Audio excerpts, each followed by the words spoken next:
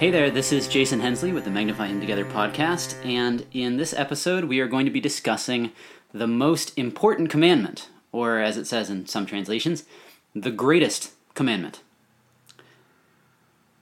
So, if you were to be asked, what is the greatest commandment? How would you respond? The question has already been asked. It was asked to the Lord Jesus. And so he responded, and he told us what the greatest commandment was. And so perhaps your answer would then be based on what he said. Hopefully it would. He's the Lord Jesus, so he's right in what he says. So if you were asked this, you might recall that the Lord's answer was that the greatest commandment, or the most important commandment, was to love the Lord your God with all your heart, soul, mind, and strength. However, that's missing something.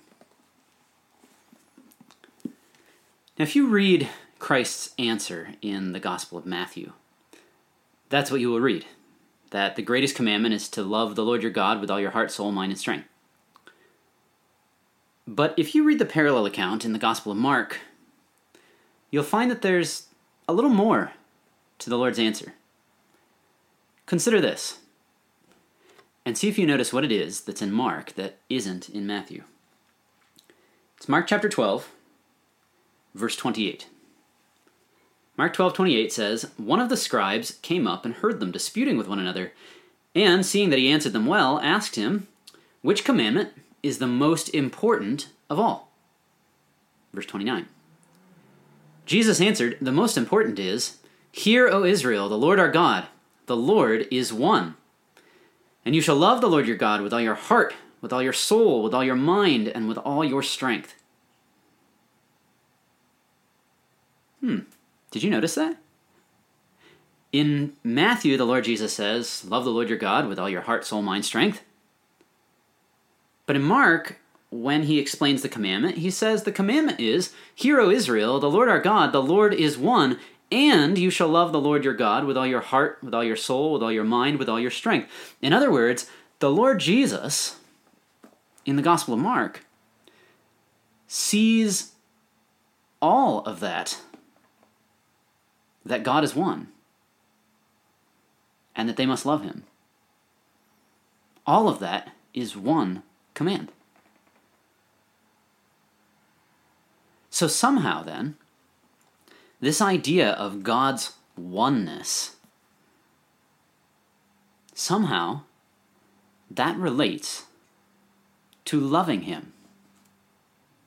What that means is that our understanding of God, our understanding of who he is, impacts how we love him.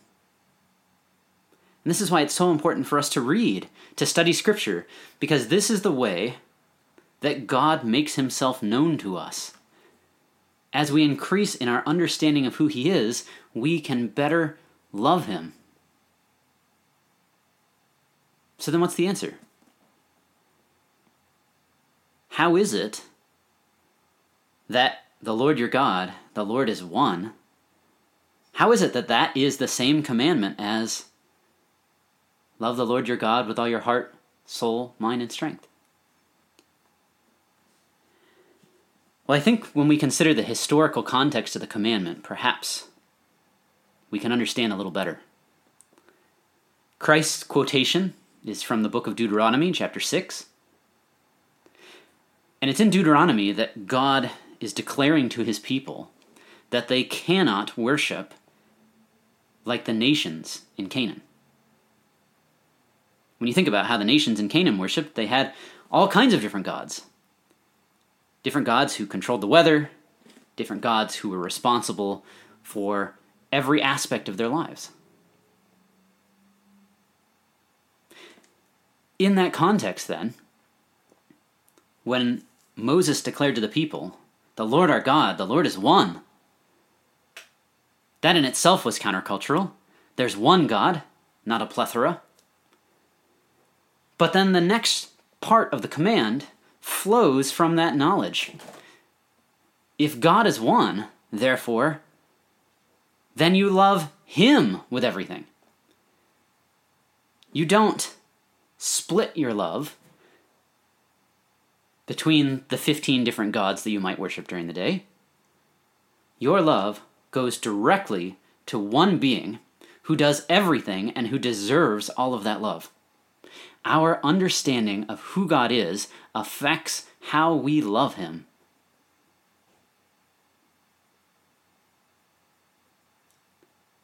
This is the greatest commandment. And so when we read, when we study, the goal isn't just to learn. The goal isn't just to practically become better people. The goal is to know God.